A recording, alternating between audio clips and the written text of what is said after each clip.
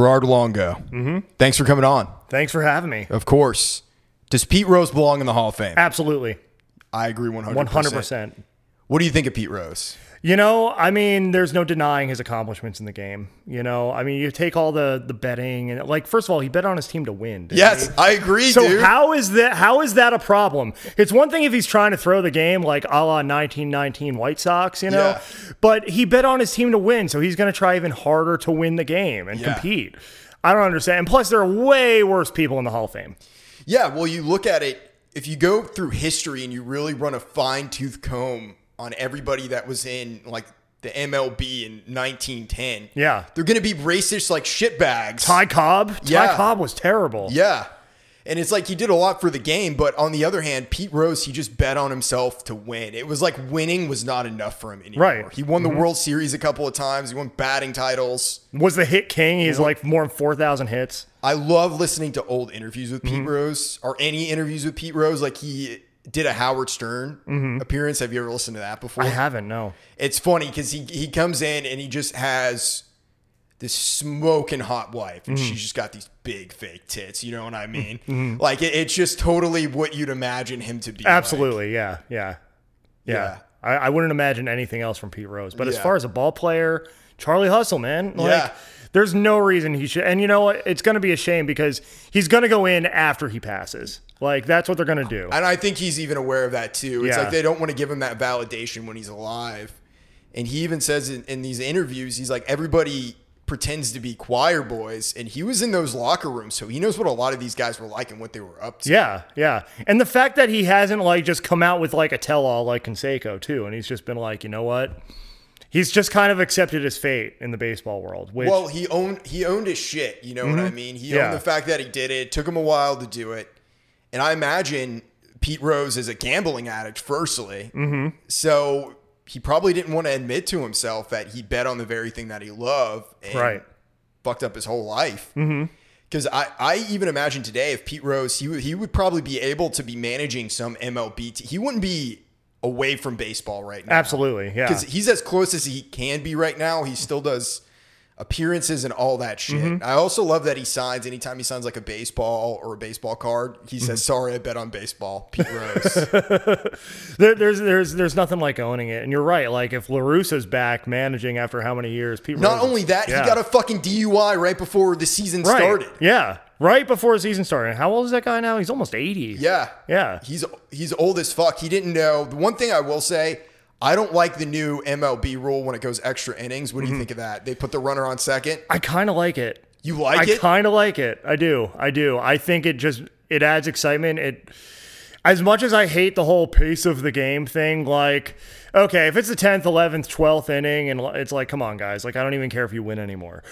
Let's just get on with it.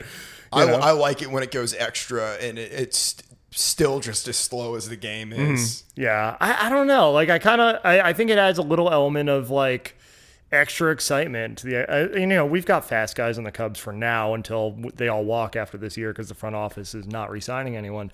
Like, putting Javi Baez on second base, like, that automatically makes it more exciting to me, so I do I like it.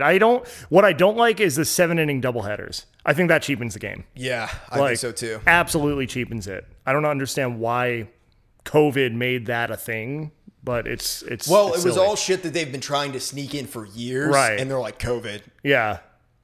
So it gave them the excuse. Yeah, it's like, oh well, they'll be in. The players won't be social distancing for as long or whatever. So no, 9 innings. That's a baseball game. Yeah. Like, I mean, I think the Cubs had a doubleheader and we won both games against the Dodgers. I'm not going to complain. I don't want to know what would have happened in the 8th and 9th. I'll take the wins, but it does cheapen the game.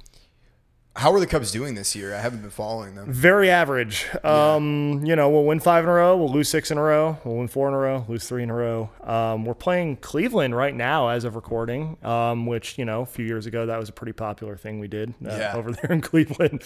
I actually had the chance to go to Game 4 of that World Series at Wrigley, which was unbelievable. Was it amazing? Yeah. So my family sent me, actually. I was just going to go hang out in Wrigleyville for the weekend. I have to be in Chicago for this. Yeah. I've waited my entire life for this. Like, gotta be there. My sister, After 2 days of me mulling that over, I told my sister, like, look, in case you're wondering, I'm going to Chicago this weekend. She's like, all right, well, we have an idea. Call me. She, my dad, and my aunt, like, all pitched in. I waived a couple of years worth of Christmas presents for a rooftop ticket at Skybox on Sheffield. Game 4. We got destroyed that game, but it didn't matter. I was there. Yeah. And we won anyway in the end. So, but yeah, this year, I mean, it's the end of the line. I mean, these guys are going to, Bryant's going to walk. He's not coming back. I don't think they're going to re-sign Baez. They better re-sign Anthony Rizzo. Like, I will revolt if that guy's not a Cub for life. What do you think about Albert Pujols being released from the Angels? How are you going to disrespect that man like that? Yeah, I agree. And you're the Angels. You're not going anywhere. You've got no prospects for this year. You're in last place. You're probably going to stay there all year. Mike Trout's still not going to get to the playoffs. Let the man ride out his contract. Make it a farewell tour. Sell the tickets at the end of the season. Like, it's... and the thing is, like, I grew up hating Albert Pujols, obviously. Yeah. But respecting him because he killed us every single time we saw him. He's a great player, man. Absolutely. He's one of the greatest of all time. And I would take bad Albert Pujols over good anyone else 70% of the time, even today, just because of what he brings to the clubhouse. I hope the Cardinals sign him for one last game and just bring him back to do an appropriate farewell for him, because he's going into the Hall of Fame as a Cardinal. Yeah, like, he's not going into the Hall of Fame as an Angel. Right, absolutely. I wouldn't mind that. I mean, that's the one time I'm going to root for the Cardinals to do anything is to bring Albert Pujols back. You know, I mean, they're in first place right now, so I can see how maybe they don't want to bring in a 41-year-old dude who's clearly lost a few steps, but for one game or one series, one series against us. Yeah. And then play him every day. And, if he strikes out every time, that's fine. But at least you get that farewell. Yeah. It's what he deserves. I mean, he's one of the greatest of all time. Yeah. Like, hands down. Like, there are very few people in the history of the game who can even match what that guy's done. Where is he from? The Dominican Republic, I believe. And there's some question marks on his age, right? I feel like that's always been the joke, is he's actually like 53 or something like that. There was a report a couple of years ago, like, that was actually starting to gain steam, and it was before COVID, saying like he might actually be 2 years older than he told baseball he was. So he'd be 43 in this case, which, I mean, still for 43 years old, the guy can still get it done sometimes. But then like, it was this article, I forget where it even was, but it was kind of framing it in the context of, if the Angels want to get out of this contract, here's how they can do it. He lied about his age, therefore they're paying him for years they didn't know they were paying for, et cetera, et cetera. Either way, man, like, the guy, like, for our generation right now, he's the GOAT. Like, well, in my opinion. He's one of the last guys from our childhood too. It's him and Miguel Cabrera right now. I don't know if there's anyone else. And Miguel Cabrera is hitting like, He's not 20 even something. Yeah. Worse than that. He's hitting like 100 right now. Yeah. He had like an 0 for 27 skid like a couple weeks ago, I think. I mean, yeah, it's those two guys. And, if Bartolo decides he wants to come back, which I'm always silently. Big sexy. I'm always hoping for Bartolo. Yeah. Like I love Bartolo. I don't even care that he got busted for steroids once. He just became this lovable oaf of the game after a while. Like, you can't root against him. He's ridiculous. He's played for practically every team too. Yeah. And the Mets, my brother's a Mets fan, and they had Bartolo right around the time we were facing off with them in the playoffs in 2015. And I'm just like, Bartolo's not going to beat us. And I think Bartolo might have been the starting pitcher for when they swept us in the NLCS a few years ago. I love that guy. When was the last year he pitched? 18? I want to say it was definitely pre-COVID. Yeah. It might have been 18 or 19. There's always these rumors and whispers that he's going to come back for one more year. Yeah. He was trying to this year. Like, he was posting videos of himself pitching and like still hitting 80 something on the gun. It's like, I don't see why a team like, like the Mariners or one of these teams that everyone forgets exist couldn't sign him and just, for a year, sell some tickets in September, Who do you have in the World Series this year? I still think the Cubs are going to make the playoffs in the end, but I think the one team I'm afraid of is the Padres. Really? They're Fernando Tatis Jr., man. Mm-hmm. I am not afraid of the Dodgers because we did just sweep them, and we always play the Dodgers tough. I don't think we have enough answers for the Padres. And Darvish is going to come out firing because he's going to want to get revenge. Yeah. Even though like he's not really that kind of guy, but anytime you play your former team, you want to beat him, so he's going to come out guns blazing if we see them. I think Padres in the NL.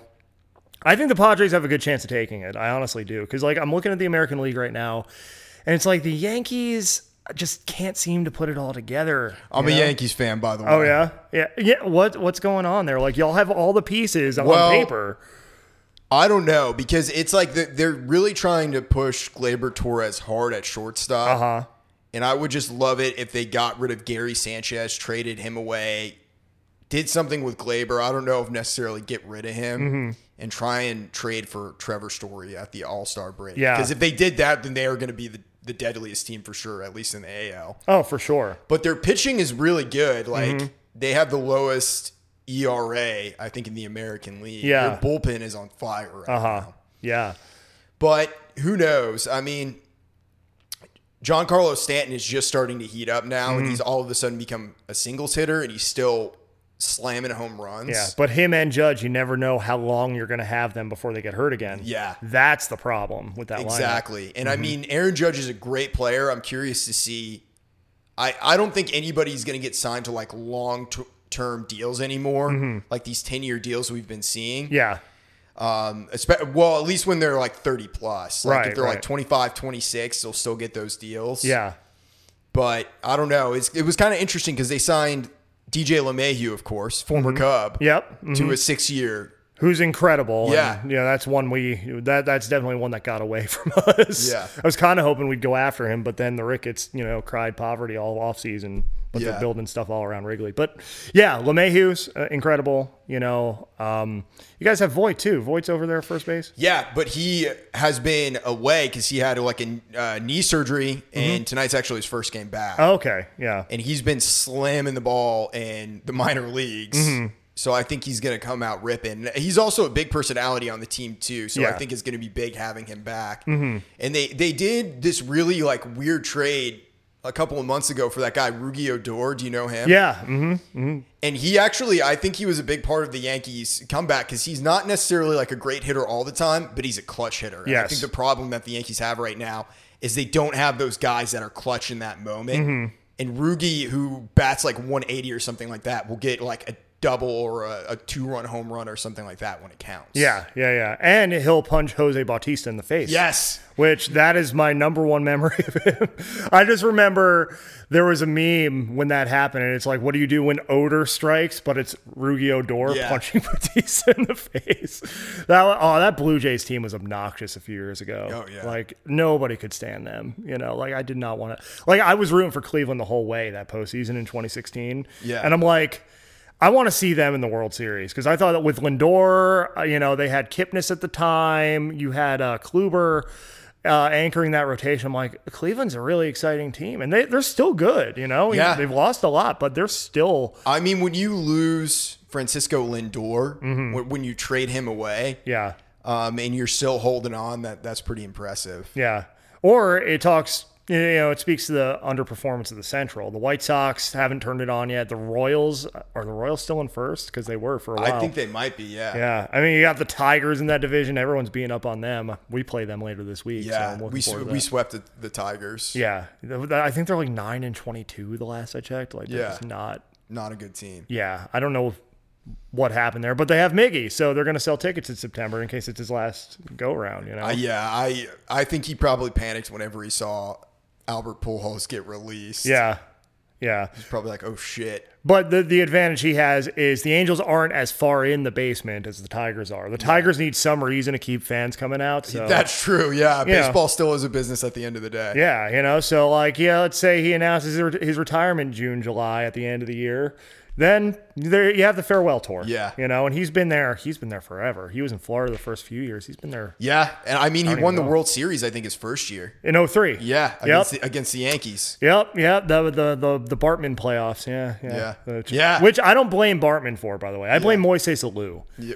Really? Because if Alou didn't flip out, it changed the whole mood on the field. It changed the perspective. It did. Like, then Alex Gonzalez makes that error. Pryor's giving up home runs or whatever. Like, it just changed. It just sucked the air out of the stadium. But it wasn't the fans' fault. He did what anyone else would do. Yeah. Alou should have just been like, all right, we'll get the next one. That's what you do as a professional athlete. But Moises Alou is my least favorite Cub of all time for that reason. Damn. Yeah, least favorite. Well, I think people are going to kill us if we keep talking about baseball as much as I love talking about it. Yeah, I could go for 3 hours about that, but Tell me a little bit of Underground Music Collective. Mm-hmm. What was the inspiration to start it? Well, let's go back. Let's go way back. It actually all started with a podcast that still exists today called The Quinn Spin. Yep. So it was 2013. I was a few years out of college. I was working in New York in corporate America, just commuting back and forth from my parents. So 2.5 hours one way into New York several times a week. And I just needed an outlet, and I had a weekend to myself. My girlfriend at the time lived outside of Philly. So like New York, felt like I never had any time to myself. I was always in one place or the other. And I had a rare weekend to myself. She had like a baby shower or something to go to that weekend. And I pulled out my old college radio show because I still had my old laptop. And I started listening to the episodes and like remembering how cool it was. Like, we had maybe 10, 15 listeners every episode, but they were there every week. They'd always give us stuff for the show. And it just made me start thinking like, I want to have an impact. I don't care if it's those same 10 people. Like I want to do something that, because I'm in corporate America, I'm a spoke in the wheel, like you don't feel like you're having an impact a lot of times in that situation. At least not if you're me. Some people might. But I'm just like, I want to do something that people care about again, And so I decide I'm going to relaunch The Quinn Spin as a podcast. My radio name in college was The Quinn because my brother and I started a show, and just in case he said something dumb, I didn't want to use my real name. That's where the pseudonym came from. And I'm just like, well, I might as well just, if it ain't broke, don't fix it. Just go by that, And it became about music. And, it was my unwitting entry point into the music industry. Because we played music back in college on the show, but we had all the major label licensing, all that. And I didn't really want to change the format that much. So I'm like, well, what if I reach out to indie artists? And what if I find them on Twitter or whatever? And like, we see if we can feature them, do interviews, that kind of thing. Surprising number of them said yes, even before we had an episode, which was like, all right, like, I don't know why you're saying yes to this strange man who just messaged you on Twitter saying, can I, feature your music? But cool. And what I came to find was there's every genre, every type of artist out there you could want to find, and they're all trying to get heard and they're all hungry in one way or another. And it just became about that. We started having more and more artists reach out to us. Had a bunch of co-hosts who we've recently reunited on our Quarantine series, which you'll find on the Quinn Spin feed as well over Zoom, where we're coming at it from all parts of the country. But we just became this family, over the course of almost 2 years of doing the show. 87 episodes. Then I started doing like supplemental, like music hour episodes as well. And then I lasted 2013, 2014. We did a couple events. 2015, it just started appearing to me like everyone's kind of going in their different directions. I had moved out to Pennsylvania where I got a job. That's also where I went to college at Moravian College in Bethlehem, Pennsylvania. It just seemed to me like life was taking people in different directions. So I was like, all right, let me just kind of sit on this for a few months, figure out what I want to do with it. Like I want to do the show, but I want to do it right. I don't want to keep spinning my wheels, because there was a lot of wheel spinning. There was just a lot of like, it was my first attempt at ever running anything that like a brand, like a business eventually, and I'm like, I want to figure out how to do this in a way that's going to ensure that it grows, at a sustainable level, and in Bethlehem, about an hour north of Philly, there's a local music scene. And I'm like, all right, what if the show is just a piece of content in this larger ecosystem, right? A greater part of the whole. And so it's the Lehigh Valley region of Pennsylvania. And I'm like, well, what if I call it Lehigh Valley Underground? And that's the blog that I would then launch at the beginning of 2016. And that thing grew pretty well locally, pretty quickly. More and more artists finding out about it. We had more media partnership opportunities with local festivals, that kind of thing start to arise in our first year. Music Fest is the big festival up there. It's the largest free outdoor music festival in the country. I actually had the privilege of working for ArtsQuest, who puts it on for a few years. And so through 2016, 2017 into 2018, like Lehigh Valley Underground, its presence is growing. We're doing more and more events. We have more and more partnerships around the Bethlehem, Allentown area. And, that was all well and good, except what I started to realize amid a bunch of other life changes, the relationship I mentioned ended in this time. My mom had passed before I even started the blog. There was a lot of just life stuff that I needed to sort out. Yeah, that's a lot of shit that'll make you realize who you are pretty quickly. Yeah. And it did. And it made me just... Mid-2018, I pumped the brakes. I did. I went to a wedding in Charleston, South Carolina. My friends actually who got married already lived here in Nashville. And that just kind of made me start thinking, like, who do I want to be? Where do I want to go? What do I want my life to look like? Who are the types of people I want in it, right?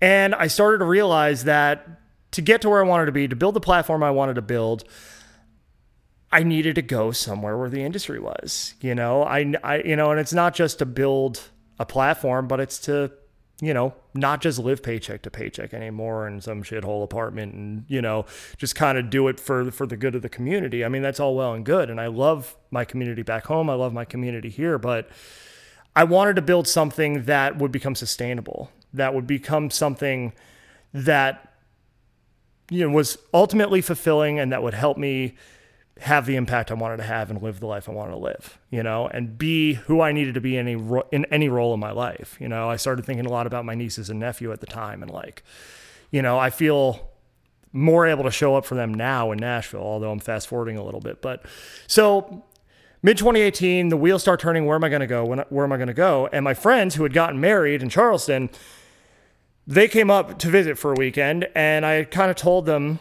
I was set on New York. I was set on actually going back to New York because it was closer, and it was like the closest industry town to me. But I told them, like, I'm going to make a move. We went out to dinner, spent like 4 hours together. I wasn't sure what the move was. I just told them I was going to make one. 2 days later, they start messaging me like, hey, have you thought about moving to Nashville? And they're like, we're buying a house. We need a roommate. You should move here. And it just started lining up and making sense. I started applying to jobs. The day I started applying to jobs in Nashville, I started hearing back from them. New York, I was trying for weeks and was barely getting any bites. So I'm like, all right, I'm gonna double down. I'm gonna go to Nashville. That was beginning of September of 2018. Fast forward a few months. By the Monday after Thanksgiving, I lived here. I moved in with them. I had a $11 an hour security job at the Grand Ole Opry. And I was driving Lyft. And I'm like, that's enough to get me there. And then I'm going to figure it out. Would end up getting a corporate job here, saving money. We'll get to that part of the story. But in the meantime, I had rebranded because obviously I'm not local to the Lehigh Valley anymore. So it's like, how can I make this more all-encompassing but not abandon the folks back home, Because obviously I want to feature their art, but I also want to broaden this. And I want this to be bigger. I want this to be something that can connect people to more opportunities, including the folks back home. So Underground Music Collective was the name that popped into my mind. And I'm just like, okay, well, it's taking the foundation, it's taking the reviews and features and all this content we're pumping out, but broadening it, connecting it to the industry, throwing in some educational resources here and there, which we'll of course talk about a little later on the show as well. And just, it helped me get educated upon moving here, because there are so many resources here, so many people to know, so much that you're exposed to living in a place like Nashville that most small markets or even non-industry cities in the country, like, you're just not going to have those types of resources and opportunities. Well, everything is here because the industry is based out of here. And it's like, I never really want to be a part necessarily of the music industry. I just want to do my own thing. Right. And it's like I can bottom feed off of all the resources that are here. Right. Yeah. I mean, no matter what you want to learn, there's a way to learn it here, and for me, that was really powerful. And I also, I had the opportunity to run into a lot of people who are similar mindset, who were really focused on incrementally improving what they're doing and finding new ways, to reach and impact and share whatever their platform is, whether it's the music itself, whether it's whatever their role is, whatever they've carved out for themselves in the industry. I found a lot of like-mindedness here, so I got a corporate job, which I was doing technical writing for an insurance company for a couple of years, 2019 through 2020. And all the time, all the while, like, I'm building those relationships here in town. I'm pumping out more content. I restarted the Quinn Spin as an interview series. So I was just doing it monthly in the beginning upon coming here. And it started to grow more and more. More and more people in Nashville seem to be becoming aware of UMC to where, by the beginning of 2020, I was thinking, all right, I'm gonna try to take the leap at the end of the year. I'm gonna save my money. I'm gonna try to take the leap beginning of 2021. Right? Pandemic happens, which threw us all for a loop. Right? Yeah, like none of us knew what to do. No, especially in the beginning, it seemed like everybody was gonna die. Yeah. Yeah, like I was like, should to us. Yeah, like should I go outside of my house right now? Yeah. Like apparently this thing is everywhere, and I think we understand COVID a lot better now. I think there's a lot less fear around it. I mean, precautions, of course. Never want to belittle what's happened here in the world. For sure. I know what you mean, though. But like I think we understand it better. We know the common sense steps we can take. But at first, yeah, like those first few weeks, nobody knew what to do. Like at all. And I count me among them. I was working from home and I'm like, thank God I have this steady, stable job right now, because a lot of people in the industry had nothing. It was all ripped away within a matter of days. Oh, yeah. I don't know what your experience was with that, but I mean, it was interesting because Millhouse and I were living over in East Nashville at the time. Mm-hmm. We're in kind of a bad living situation that we were planning on getting out of, and then COVID hit. Yeah. And I was driving for Uber and Lyft. That's what I do. Mm-hmm. And working at like a radio station part-time just as they needed me. And they were luckily giving me hours and finding things for me to do because they understood what the situation was. So I didn't want to drive rideshare back then because I'm like, holy shit. Like people in your car, you don't know where they've been. Yeah. And eventually I got over it. Like after a month and a half, 2 months, I was like, I need to get back out there. Yeah. But it's like in terms of the music stuff and the podcasts and all of that, I really took a break for the first time in my 20s. Mm-hmm. I never like taken a break. Right. And really appreciated the fact that I'm in Nashville and all that shit. Because I was just like working. You know, when I have the opportunity to work, I don't ever want to say no matter what it is usually. Yeah. Because you never know where it's going to lead to. And not only that, I just want to better myself constantly. Yeah. And add something under my belt. So really wasn't until like a little bit into the pandemic where I was trying to start to do things. But it's like everything I tried to do, whether it was producing Josh Norfleet or any of that, just would fall apart because someone would get COVID and no one wanted to be together in the same room. Yep. And it's like, I understand it. Like I got it. Millhouse got it. So every time we went to go start to do something, all the momentum that we had just gained would be shut down. Yeah. Right. Yeah. Because everybody has a valid reason for the COVID thing, but also people love to use COVID as an excuse now. I mean, yeah. There's definitely. I feel like this might be a say it. This might be a controversial comment, but I feel like in some respects, people are kind of trying to hang on to it because they've enjoyed this introversion. You know, like, and I understand it to a degree because it's like I'm way more socially awkward now than I was a year and a half ago. You know what I mean? Like being in group situations, I'm like, how did I used to do this regularly? I'm also older now. So that's it too. I think your tolerance for large groups goes down as you age. At least that's what I found. But like I found in the beginning, like what you said, like there was just a stop-start nature of it. Like there was a cautious optimism in some times where it's like, okay, we're getting to the end, and then all of a sudden there'd be a spike, and okay, we're getting it. It's shutting down again. You know. But I think to another one of your points, like there was little time for a break. Like this city, when it's rolling on all cylinders and we're about to see it again as of Friday, is go, go, go, go, go. Like there's always a show to go to, always a meeting, always a networking thing. This was the first time since I had moved here that I had to slow down. Yeah. And it's like, at first it's like, what do I do? Like there's this anxiety around it, this trepidation. Like I'm not used to having this much downtime. It made me feel irresponsible to have downtime. Yeah. I always feel like I have to be doing. Yeah. And that's the thing. Like, but after a few weeks, I was like, this is an opportunity to define what I actually want this thing to be here. Because I don't know that I'd done that yet, I was so busy working this corporate job and then just going over to home, helping Our Music Evolve, where I'm a member, and just writing blog posts until I'm ready to drop and then go to bed and do it all again the next day. That was the first year and a half of my existence here. Now it's like, all right, like I have this chance to slow down. I don't always have these things to go to, these things to do.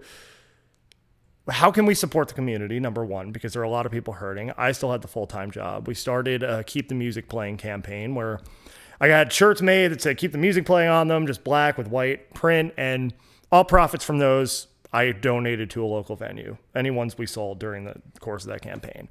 And we started doing a lot of virtual, like over Zoom or Instagram Live, very primitive, like live stream, like shows, performances, for lack of a better term. And after a while, I got really tired of the terrible quality of Zoom and Instagram audio. And down at home, Logan Crowell, who's the founder, recruited me and Case and Pratt to be part of the live stream team they were starting. They always had the capability to do live streaming down there. But obviously with COVID, once they were able to reopen after the initial shutdown, it became this thing of like, okay, well, what are we going to do with this? It's the time to lean into it. And so, we started just kind of tinkering with it. We started bringing people in for live streams, and it became our Live from the 615 program, where we're now at a point where we're putting on weekly live streams, ticketed hybrid shows, virtual and in-person tickets every single week down at home, at least one a week, if not more.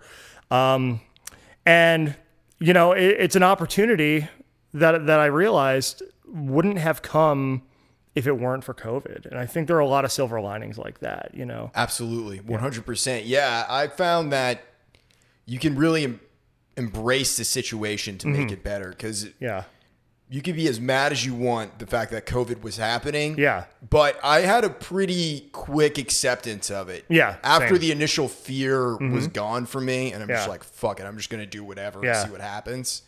Then I was like, how can I embrace the fact that this situation, a lot of people aren't making moves. What can I do to just like better myself as an individual? Absolutely. So that's where it started for me. And then, as things started ramping up in January, we were just pumping out podcasts, because at the time we were doing this show, and then also the other show I did, which is Man of Science, Man of Faith, which is on hiatus right now that things are opening back up and getting busier again. But I just found stuff to keep me busy that whole time. And I started writing music again, which I didn't really write all that much. I'd really gotten away from it because I had my first big batch of songs when I was like 20, 21, and you're just writing at that phase of my life. It was just about like, smoking weed all the time and going out trying to get laid, all that shit. 21-year-old stuff. Yeah, 21-year-old stuff. Exactly. And I think without the COVID happening, it wouldn't have allowed me to like go deeper into myself and figure out, okay, now I don't really write about that stuff anymore, because that's all shit from when I was that age. Right. Yeah. And that's the thing. It's that introspection, the opportunity for the introspection, the opportunity for where, to discover where do I fit in all this, and how can I fit better into all of this, like there's so like Live from the 615 is just one thing that I don't think would have ever existed if it weren't for COVID, but also just the opportunity to really get real with myself and what do I want, coming into 2020, I was feeling a little burnt out, and I was feeling like, well, maybe I'll just do this as a hobby forever until the day comes where I have to choose between a day job or that. And then when I was left with my day job and my night job and really nothing else going on, it's like, well, which of these do I like better? Which of these do I really want to pursue? And I realized it wasn't the corporate gig. It was the stuff that I've been doing at that point for going on 7 years, now going on 8 years. And by the end of 2020, it's like, I'm sticking to that goal. I am taking the leap at the beginning of 2021 because the opportunity's ripe for it, and I had learned so much about myself. I had learned so much about how to lean into building this digital platform here in Nashville and making it have more impact and influence. I'm like, I'd be a fool not to at least see where this thing can take me right now, and granted, there are always lessons to learn from that. I'm learning them every day. I made the jump January 1st. And let me tell you, it's the most challenging thing I've ever done over the past 4.5 months, but that's because I feel like I'm doing it better than I've tried to do it before, in the sense that, like, I understand this isn't a cakewalk. I understand that there's always going to be challenge, and I'm looking for ways to respond to those challenges. You know? Well, when you go all in, you get busier, but more problems come up because you get busier and you face all these things that never happened before. Oh yeah, absolutely. Like just because of the mere fact that you made that leap and you're like, okay, this is what I'm doing, and you're putting all your time into it. The ball drops in some places just because you're new to the game. Absolutely. And certainly over the course of COVID, like we started getting more and more submissions from artists because nobody had anything else to do but write, record, and submit music to media, you know? So started getting more and more of those. And like, as the live stream opportunities come up and more people learn about Live from the 615, more people want to play Live from the 615. Now we have in-person events starting up. You know, of course, people, you know, are still reaching out about the Quinn Spin. Like my submission inbox is a horror show right now. 90% of emails aren't even getting opened because there are just so many coming in. And that's just on the content end. But then there's like the business opportunity end, right? There's the building relationships, networking, you know, finding ways to fit into the larger community and engage them. Like, yeah, the more you take on, the more challenges, the more problems are going to arise, but also the more you're going to learn, the more solutions you're going to find. Exactly. And there are problems that you want to have versus problems you don't want to have. Exactly. The problems you don't want to have are the corporate bullshit 9-to-5 shit. Yeah, you know? Absolutely. I tell people this all the time because, you know, I have friends who work in any industry, you know, all over the country. And it's just like, it all just comes down to the type of crazy you're willing to deal with. You know, if your type of crazy is the stable job, but you have to deal with all the red tape and all the politicking in the office and this, that, and the other thing, then more power to you. If you're happy with your life, at least outside of that environment, awesome. You know, for us creative types, like we thrive off of chaos, I feel. Yeah, you know? I absolutely do. There was a part of me, and I know COVID was a bad situation. There was people that died, all of that. There's a part of me that really enjoyed everything that happened. I felt like, did you see The Joker? No, the one with Joaquin Phoenix? Yeah. No. You got to see it because that's 2020, the movie, dude. It's just like everything that fucking happened. Millhouse saw it. Yeah. He knows all about it. But I wasn't intimidated by all the shit that was happening because we have human history to look at. This is just the cycle. We're living in a very sanitized, safe world now, which is not a bad thing, but people are soft today. We've never dealt with. We had a universal worldwide moment, except for Jeff Bezos, where no one really knew what was going on. Right. You know, like he was someone who clearly benefited from it, but everybody else, doesn't matter if you were the richest person in this country or the poorest person in this country or the world for that matter, like you got affected by COVID. Absolutely.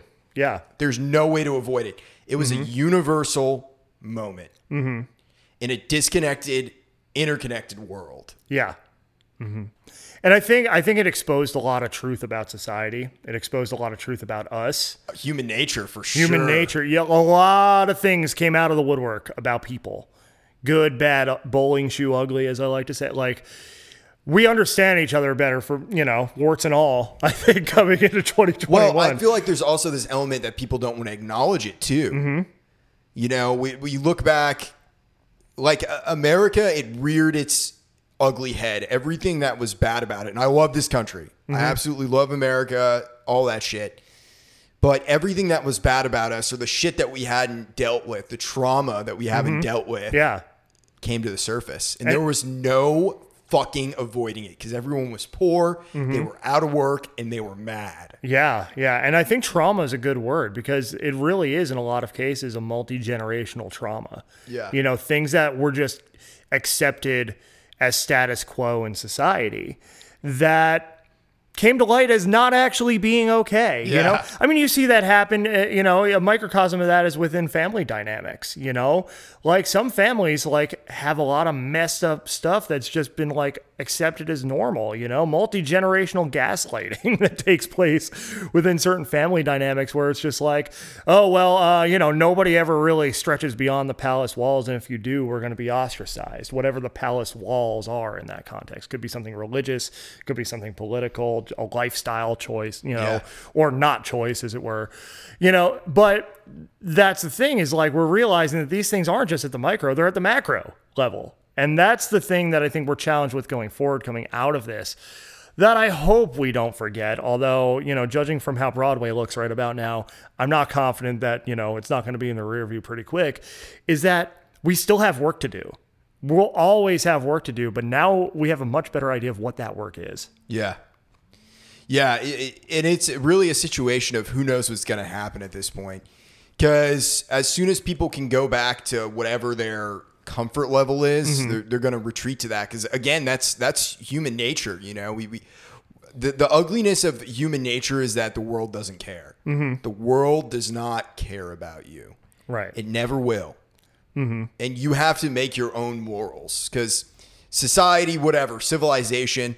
There's this great Queens of the Stone Age lyric that's to be civilized, one must tell civil lies.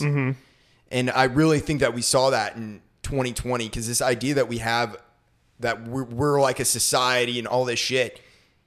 Yeah, to an extent, but the wheels come off. Yeah. And shit got real. And that was the aspect that I like, is that we had to look at it. We couldn't look away at just whatever it is. Whatever number of things that 2020 had for us. Yeah. And that's where growth comes from, right? Is that struggle? Is that challenge? It doesn't come when everything's all hunky-dory and you're riding down the street on a bike on a beautiful day in Newport Beach, California or whatever. It happens when you find out who you are when you have that flat tire and you're in the pouring rain. Your cell phone fell down a drain. Yeah. That's the shit that really builds character. Yeah. Where you're left to just figure it out, And I think as creative people, if we've been in this game long enough, like we know what that's like through our own experiences, through our own trials. I mean, we take unconventional paths. And those are the paths that often, depending on your family circumstance and background, like aren't accepted, aren't met with that kind of acceptance. And a lot of times you're left to figure it out on your own. Oh, yeah. And you're going to stumble. You know how many mistakes I've made over the past 8 years? Oh, yeah. Since I started this podcast, man, like I have screwed up epically. Like this is my third attempt really at launching this business. It's already failed twice, No, that's what the reward is. I almost think I love when it goes right back to zero and you have to start completely over again. Yeah. And you have to build up, because that's what life is. There's no fucking avoiding it. So at a certain age, I think I just started to embrace it, because my dad, he always said to me growing up, like, it builds character. He just really drove that into me. Yeah. And I grew up in Maine, so it was a snowy hellhole of a place. You know what I'm saying? And I remember getting like a flat tire in February. Oh, in Maine. In Maine. It was horrible. And I remember just freaking out, all that shit. My dad said it builds character. And the next time I got a flat tire, it was like a couple months later, I said, it builds character. And he said, you have character now. Now you're gaining experience. And it's just like that Mr. Miyagi thing of it never fucking ends. Yeah. The journey never ends. Yeah. But you're better equipped to handle it. You know? Like when I was thinking about taking this leap, pretty much from all the second half of 2020, I'm like, I'm eyeing up the beginning of the year to make this jump. And it's like, I kept having the fear creep in from when I was in Pennsylvania, and I'm living paycheck to paycheck, and it's so hard to find work. It's so hard to just pay the bills, and, I'm like, to a degree, the second half of last year, I waited so long because I was afraid of going back there. But then as we got into the fourth quarter of 2020, it's like, well, I've already survived it once. Yeah. When I moved here, I mean, I told the warm and fuzzy side of the story, but honestly, I was broke. I had $460 in my bank account, whatever would fit in my car, the Lyft sticker on my car, and an $11 an hour job waiting for me. It was a Hail Mary. It was the biggest Hail Mary I've ever thrown. And somehow to this point, it's worked. If I can do that, excuse me, aqualung. If I can do that, then what's wrong with taking this shot? What's wrong with seeing what I have? I'm just a guy trying a thing at the end of the day. I'm sure I have things to learn. I'm sure I'll have things that'll come up, lessons, and some learn the hard way here in the future. No matter what, I'm a guy trying a thing, and no matter what, I'll make it work. And that's the thing you learn by getting knocked around. You get back up and you keep going. Like whatever you do, don't give up. Because if you give up, then you're not going to have the chance to apply that lesson later and do better. You know, I hate it when I see people just like, oh, well, I moved to Nashville and I didn't get famous in a year, so I'm moving back. You know? Oh, yeah. Well, you see that, and you also see people come into town on a blaze of glory, and they're hot for their first 6 months, and they just skyrocket and fall down because they face those times that we all face in a career. Whatever you're trying to do, I think it's applicable to anything. And coming out of the gate hot, I think, is the worst thing that you can really do. Yeah. I'm a slow burn kind of guy. Yeah. I'm in it for the long haul. Yeah. I made a point when I got here to not come out of the gate hot. Yeah. I'm like, I'm going to sit back and learn because I don't know shit about this industry at the end of the day. When I came here, I'm like, I don't know anything. I don't even know if my blog is good enough for this town. I'm going to sit back and listen and learn and just meet people and kind of see what the ecosystem is. The like-mindedness helped because it made me come out of that shell a little bit, but I'm not going to come into this town being like, well, I won 3 Lehigh Valley Music Awards. Let me tell you, because it's the people who do that and aren't adored for it that get down on themselves. Crash and burn, man. Yeah. I mean, there's so many hot players and great writers that come here, and they fall on their ass too because they're the best at their hometown, which is what's great about Nashville. Everybody's here is good at wherever they're from. Right. But all of a sudden, you're surrounded by all these people who are also the best at wherever they're from. Exactly. And they have the pedigree and they have the background and they slayed it back at home. And then they decided to take that leap and move to Nashville. Exactly. And at that point, it's about, well, what are you going to do, not what you've done. It's just like, you know, if you come here bragging about the local awards you've won or whatever, it's like wearing your varsity jacket to the first day of college. You know what I mean? Yeah, like nobody totally. cares. Nobody cares. What are you doing now? What are you doing to get better now? That prepped you for battle to get to the point to where you could do that. Exactly. And there's value in that, certainly. 100%. Like, if I didn't teach myself photography in Pennsylvania, if I didn't like do all this stuff before leading here, I would have been completely unprepared to be in Nashville and to be doing what I'm doing now. Like, there's absolutely value in that journey, but it comes to a point where it's like, all right, like, it's like going back to baseball, getting called up to the majors all of a sudden. Yeah. It's like you could have hit 330 in AAA, but this is the big leagues now, and you got to bring it every single day, you know? And I think another trap that people fall into too is like they kind of lose themselves in it because they're on the other end, they're trying to impress people. You know, they're trying to kind of shine up and people please, and they lose themselves. They kind of lose their artistic vision a lot of the time too. You know, somebody kind of comes in and tells them, well, it needs to be this. And then they go and they do something Absolutely. that's not authentic to them. They do it for a couple of years. They get burned out of it. And at that point, they either go home or they're like, okay, now I'm going to start doing my thing. Yeah, you know, but yeah, I think there are multiple sides to it, and to coming here and to just keeping everything in perspective where like you're able to keep yourself, you're able to maintain your vision. That vision's going to evolve. It's going to change the more you learn and the more that you grow.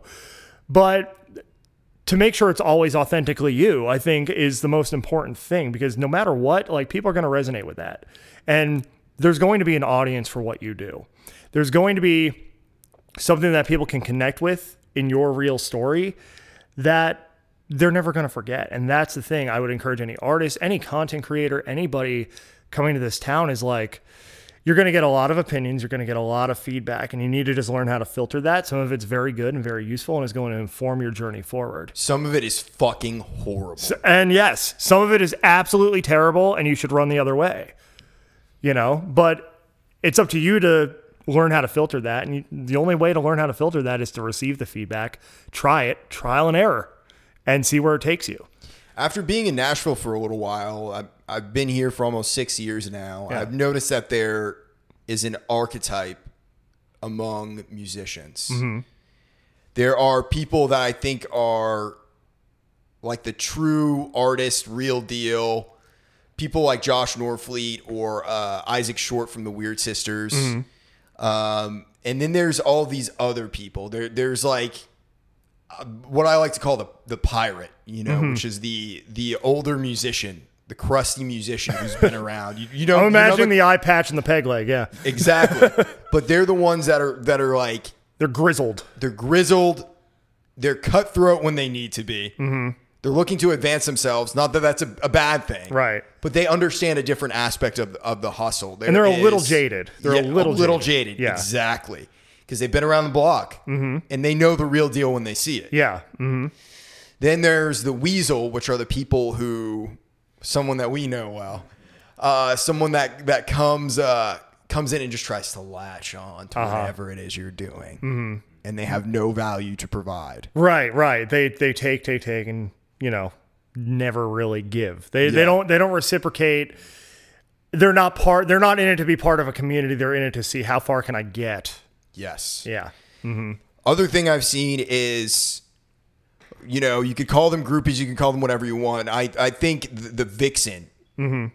That's what I think of when I think of like the chick who is always hanging around the bands and trying to latch on to some dude. This is not PC to say, by the way, but this is nature at work. It's ugly.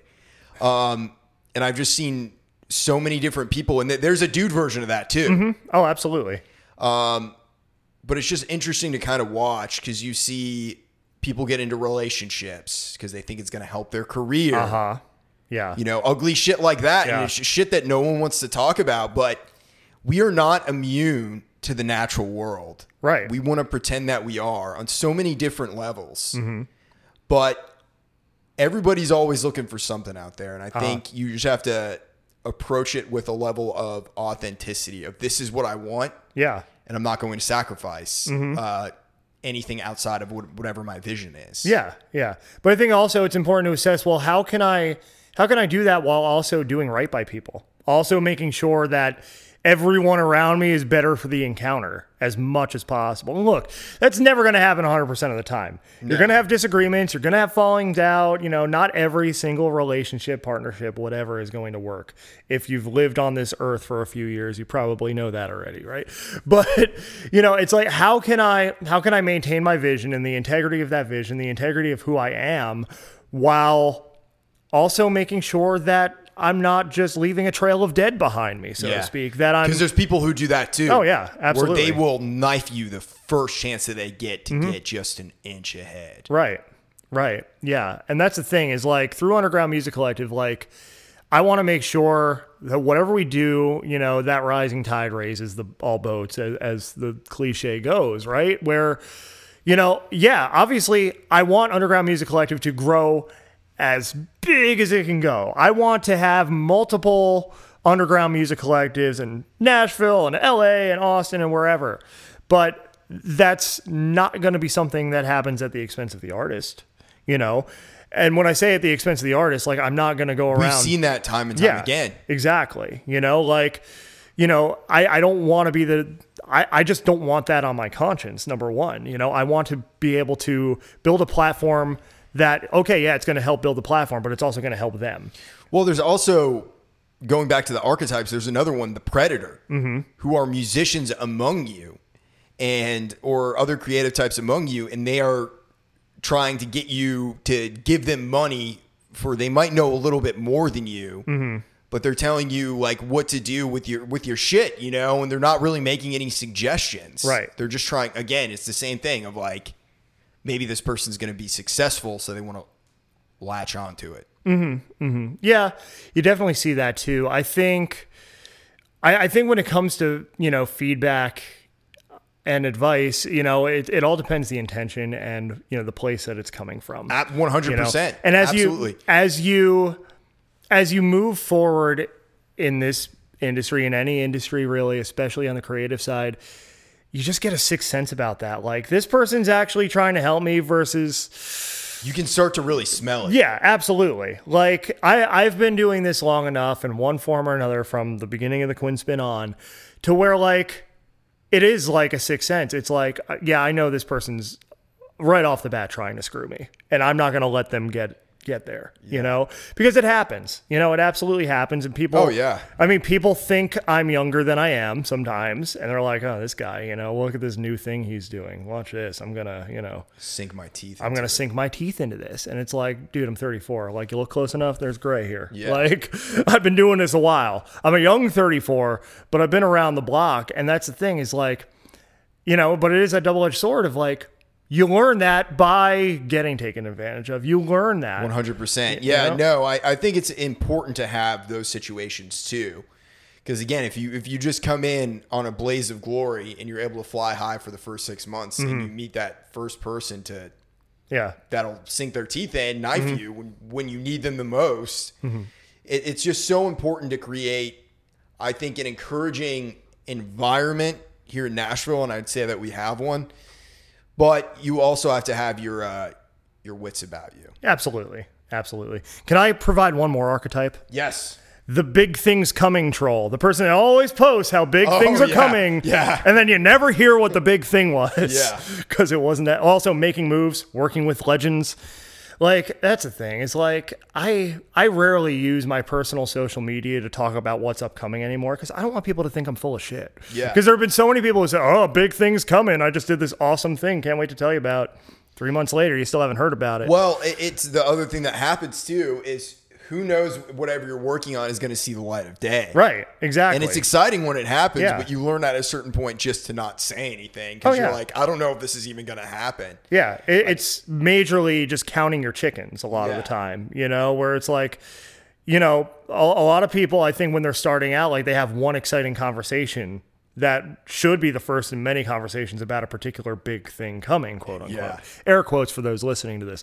And then the second conversation never happens, or there was this miscommunication the whole time, and all of a sudden you don't really have anything to show for that. Like I've really come to appreciate the phrase "G's move in silence" lately, because that's the thing is like, you don't count those chickens before they hatch. You plan, you take your time, you make sure the details are accounted for, then you announce whatever it is when it already is well on its way to existing. If you're a musician and you had a chance to collaborate with somebody and then the song is being released, well, then release it and so played on Pump it up. Yeah. Instead of being like, oh, somebody maybe possibly is going to play on my next single, and then it never happens. Like there's a certain level of tact and a certain level of, okay, the time is now to roll this out, that you learn really through experience. Yeah, for sure. And I think for me, being able to take a look back now, because I'm 29, I would probably say it was like 26, 27 when I was able to draw from all the shitty experiences that you go through in your early 20s and falling on your ass is the first time you experience anything. Yeah. To really be like, okay, do this, don't do this. And you have that, again, it's a detector that you develop and hone. Yeah. And it's interesting you say that, your first time really experiencing anything, because let's be real. High school, college, they do not prepare you for the real world. No. Whatsoever. College is a fantasy land. And I thought when I was in college, I'm such an adult. Look at me living on my own in a dorm that my student loans are paying for. My meal plan that, my student loans are also paying for. You get out here and you get kicked in the teeth 9 times out of 10. Yeah. And then it's all a matter of how do you respond to that? Well, you get to a point where, ironically, the only thing you could afford is a payday. Yeah. You get, and you're like, okay, I'm going to get that and a cherry Coke, and that's my meal for the day. Oh yeah, I can't tell you how many times before the Quinn Spin, freelancing, doing going to zoning board meetings in northern New Jersey, how much fast food I ate, how much and I'm still living at home at the time, so I had a little bit of a cushion, but it's I'm not making bank, at this point. It's I'm living as cheaply as possible because that's all I got, and you're expected to start paying these bills back 6 months after you graduate. And I went to a private 4-year school out of state. So that ended up being more than $100,000 at the end of the day. Yeah. And it's just there's no way we're preparing these kids to come out of college and really grab the bull by the horns. College is sold as the real deal. It's sold as the real world. Then you actually get out into it and you realize, oh, no, there's a whole new game happening out here. Oh, yeah. From the time that I was 18, I didn't go to college, so I just jumped right into it. And I had moved down to Florida. I was living on my sister's couch. She was about to have my niece. So I was 18. I was working at Flanagan's Seafood Bar and Grill as a waiter. I was a terrible waiter, horrible. They only had me on the lunch shift, and I was still bad. And I got experience playing in my first band, my first band post high school, which was a big moment because the drummer for the band, it was my friend Amir Roth.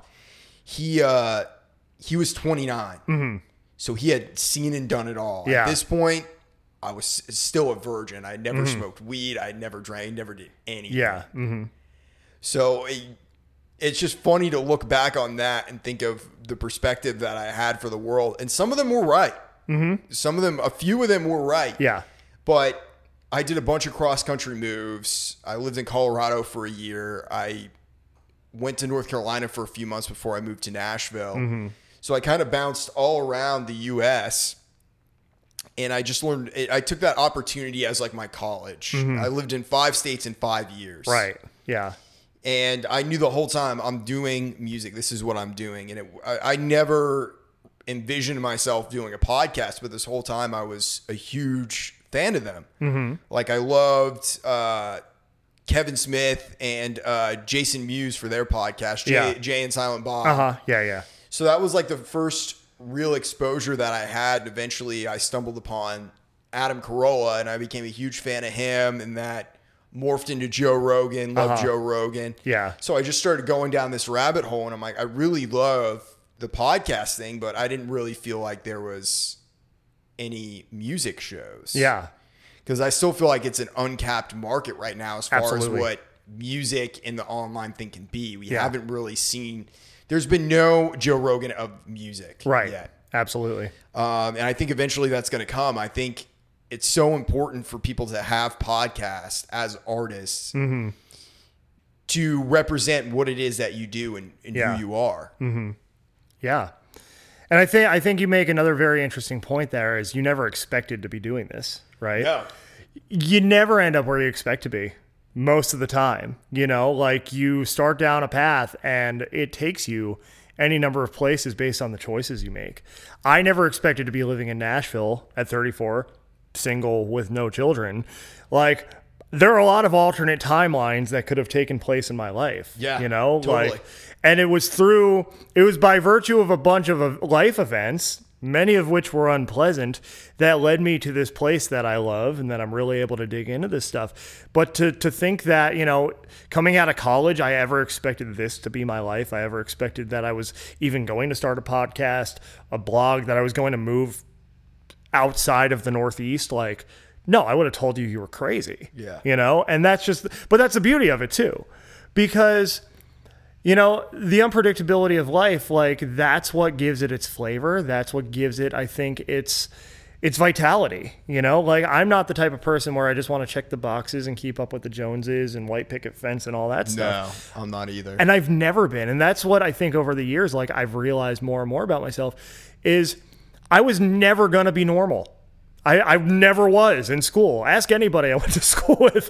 I was never the kid that was just going to kind of mind his business and go get the office job and, you know, just do it for 40 years. Yeah. You know? I was the same way. And I think a big thing was just the knowing that I wanted to do music. Because, like, by the time before I even moved to Nashville, I knew going the traditional major label route wasn't going to be for me. Right.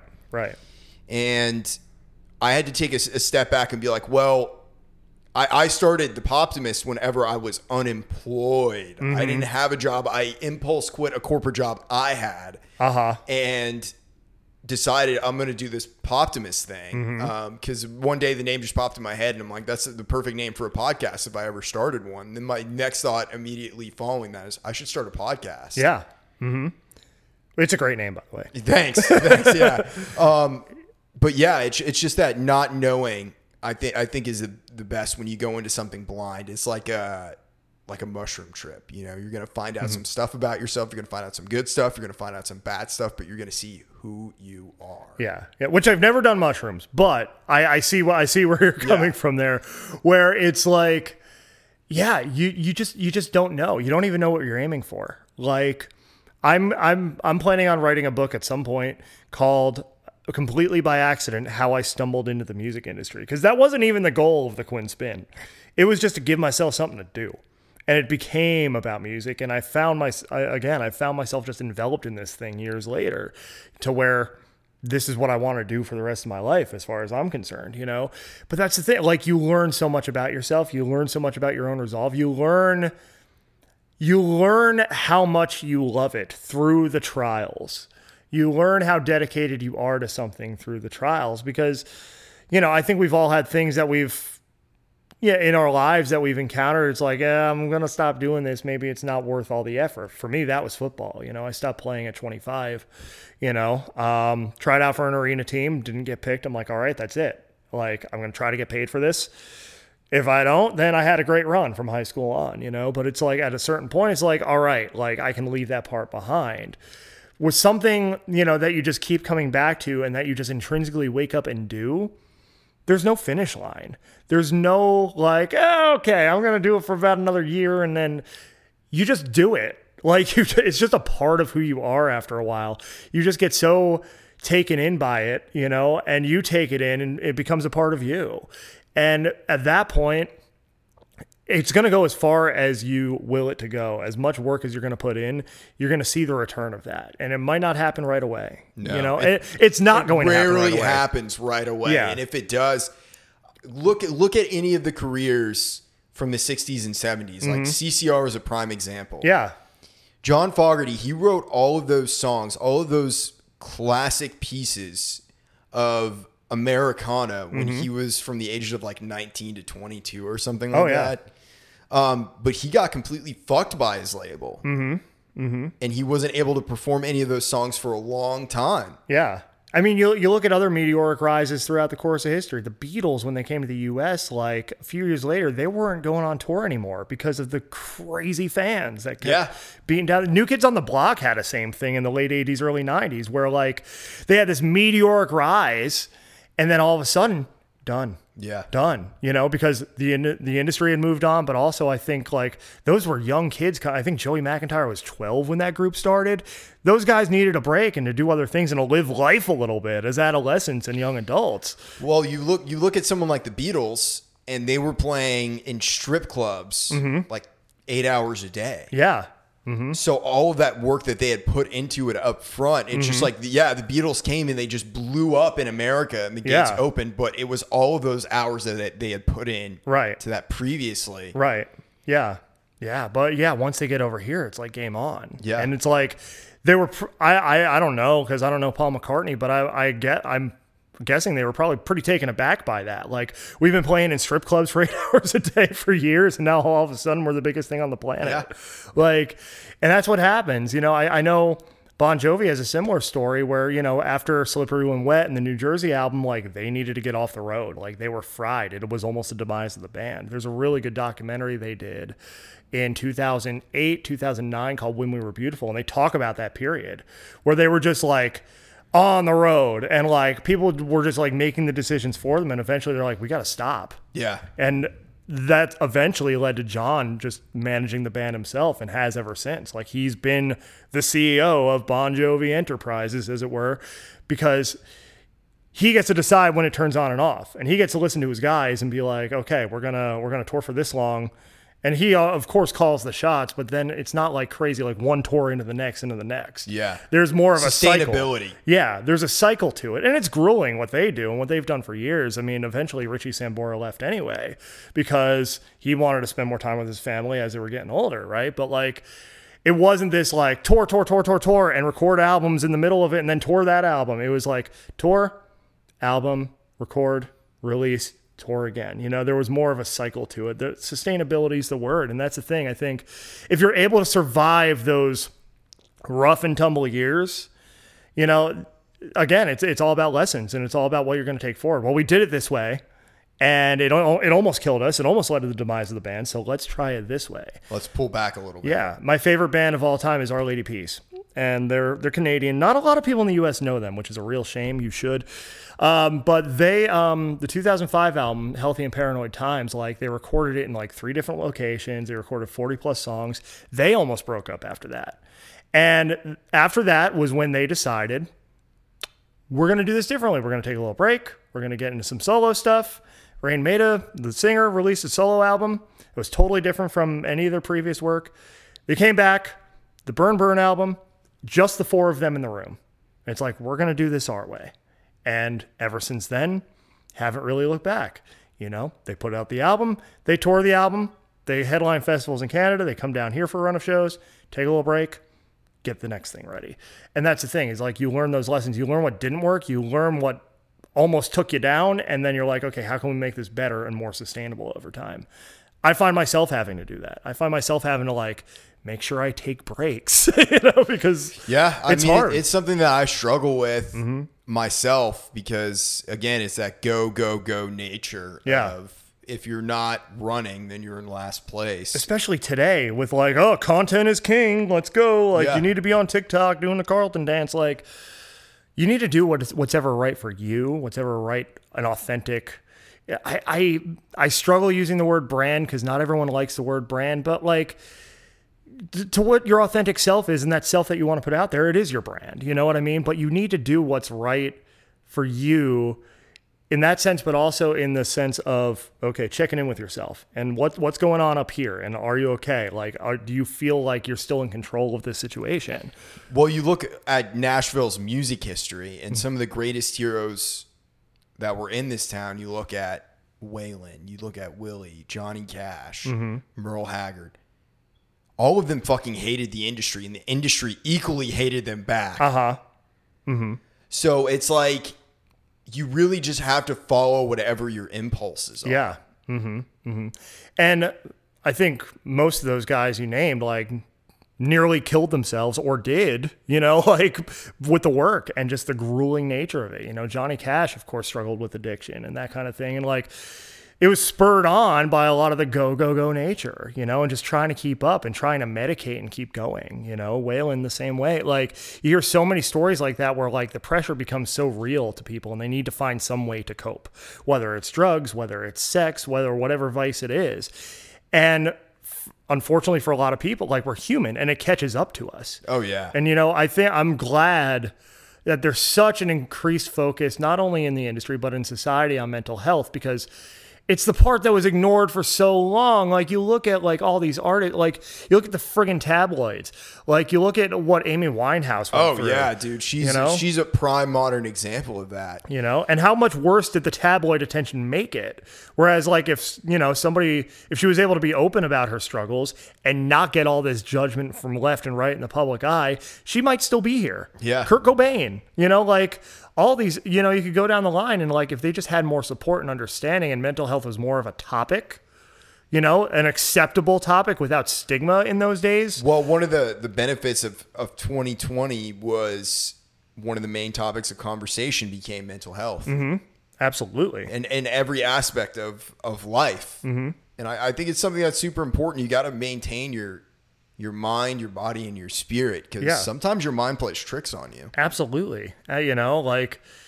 Even sometimes today, it's like, I think we all run into those low points where it's like, does anybody actually care about what I'm doing? Does anybody actually like me, or do they just like what I do? You know what I mean? Oh, yeah. Like there is, I think, an inherent identity crisis with being any kind of public figure, because on one hand, it's like, you're doing what you love and you're creating and you're fulfilled in that. But it's very blurry sometimes exactly where people are coming at you, like what place they're coming at you from, Like, do they genuinely connect with me and my message, or am I just the it thing? Or are they trying to gain something right now? As your level of celebrity increases, because I'm not a celebrity at all, but like you get to that level, like, you think of somebody like the level of fame of like Beyonce or Taylor Swift. Like I wouldn't want to be that level of famous, because you can't leave your house. You got to send your assistants to go to the grocery store for you. Like people are just going to bother you left and right because they saw you on TV or they heard your song on the radio. And it's like, sometimes you're just trying to shop for toilet paper. You know what I mean? Like you need time to be a human. And that's the thing, is like the celebrity culture, the celebrity obsessed culture that we've cultivated in America doesn't let people, especially at that level, do that. Well, I think it lost its luster in 2020 a little bit. Like Michael Jackson, for instance. So this is going back, but he had like a fake grocery store that he would go to shop and feel normal. You know? Which is just bizarre. I think Michael Jackson was probably the most famous person that ever existed. Because I feel like you could go to a remote jungle in the Amazon, and if you played Thriller, they would somehow know it. You know what I'm saying? Like that level of fame. Yeah. But in 2020, once that whole Imagine thing happened, where all those celebrities were singing Imagine from their mansion, pissed a lot of people off. Oh, like, this is in very poor taste. You're saying, imagine there's no heaven. There's grandmas dying every other day while you're in a fucking huge, like, bat cave. You know, whatever you could possibly want. Yeah. Like, you don't have to leave it in normal times, let alone during a pandemic. Yeah. I mean, I think that wall was broken down quite a bit. We did get to see everyone's humanity for what it was, you know? Yeah. But with that, you know, I mean, I was at the grocery store the other day and I'm seeing the tabloids and it's like, oh, Khloe Kardashian's doing this and oh, this person's about to get divorced. It's like, what do you think that does to them? What do you think like seeing their faces on these magazines does to them? I will say as a counterpoint, I think a lot of the people who are in those tabloids want to be in those tabloids. True. Yeah. But I think after a while, even that's going to catch up with you. Yeah. You know what I mean? Like, you're going to really regret, you know, it's going to become a be careful what you wish for situation where it's like, okay, can this stop now? And then it doesn't stop. And then that's where they start to watch the downfall, so to speak. You know, there is something to be said for you wanting to stay relevant and using that as a way to stay relevant. But I also think for everybody, or at least most people, it does have its expiration date, you know? There's this great George Carlin bit where he talks about if you're born in this world, you're born into the freak show. And if you're born in America, you got a front row seat. Mm-hmm. Yeah. Mm-hmm. Everything's spectacle. Yeah. Everything's spectacle. 100%. Our celebrities, our politics are spectacle, which I'm not even going to touch that with a 10-foot pole any further than I just did. But it's all spectacle. It's shock and awe. It's ratings. What will get the most attention? And it's at the expense of mental health and common sense and humanity. Well, it's breaking our mind because we're still these beings that were living in caves, genetically speaking. But now we have all of the information in the world in our pocket. Absolutely. At any time, anything you want to find out, any road you want to go down, whether it's good or bad, you can find it on the internet. Absolutely. Good, bad, true, or completely untrue. And, you know, that's the thing. And I mean, you want to talk about these things, you'll get me on a soapbox. I'm holding up my phone for the listeners. Our minds aren't evolved enough to handle all this information. No. At all. We've never had until 2007 was the first iPhone. We've never had tools like this at our disposal in the history of humanity. All of a sudden we do. And it's this cool thing that Apple's selling a lot of, and it's making them a lot of money. It's making, you know, Steve Jobs or whoever it was at the time a fortune.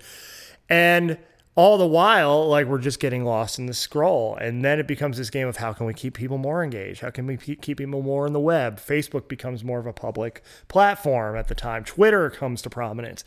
And it's just nobody, I don't want to say nobody stopped to think about the consequences of it. Well, we didn't know there was consequences. Yeah, exactly. And now we're starting to realize through documentaries like, you know, The Social Dilemma, and just through our own interactions with social media and how it just feels to take a break from this once in a while. Wow. You don't even realize the rabbit hole you're in until you have a chance to get pulled out of it one way or another. And that's the thing. I hope that continues to where we continue to realize, like, what these tools have done to us, how they've changed the ways we interact with each other. It's very black and white, cut and dry. There's no nuance to the text in the comment thread, you know? No. There's no inflection. There's no conversation being had. It's nuance is dead. Yeah. Yeah. Like, and that's why I love this format, because it's like you and I are having a conversation right now. Yeah. And we can tell each other's tone.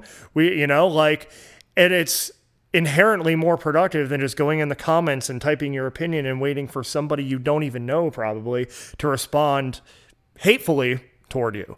You know, like there's no discourse happening on these platforms. And I don't even think most people realize that, at least not until recently. Yeah. 100%. So what do you have coming up and where can people find you? Oh, yeah, music stuff. All right. So undergroundmusiccollective.com is the central hub. You can find everything there. Also, Instagram, Facebook, Twitter, YouTube, LinkedIn, platforms on all of those. We have a fun and games segment actually tonight. Michelle Stone and Jenna Rose host that, which this episode comes out on Michelle's birthday. Happy birthday, Michelle. That's with the Dirty Delusions. They're a band in town. That's a weekly series we do every Wednesday that they've completely taken the lead on. I'm just there to produce the thing, keep the cameras on. And then the Quinn Spin episodes every week, whether it's our interview series or Quarantimes, which will be renamed very shortly because we're all coming out of quarantine. So we need a new name for the Zoom episodes we've been doing with the old crew. And then there's Live from the 615. We've got a few shows coming up there. This weekend, we have a triple bill with Holly Hamill, Sally Duhan, and Fresh Lady. We have virtual and in-person tickets for that. Of course, we do those down at Helping Our Music Evolve. Then we have Beyond here in King Locomotive on Sunday the 16th. Then an in-person show, not live streamed, at the East Room, May 27th. And that's going to be Lombardi, the Sewing Club, Forts Lake Vanna. Lombardi, of course, was the Final Four band in Music City Mayhem here with Lightning 100 here in town. So a lot coming up. I was joking before the show, this was going to be the longest part of the show, was me naming everything because there's just so much. But you can find all of that stuff on social media. As much as I just completely bash social media for 10 minutes, it's all there. And we try to use our platform for good. So there is a positive. Well, thank you so much for coming on. Thanks for having me. We got to have you on the Quinn Spin, by the way. Yeah, I would love to. We will be back next week.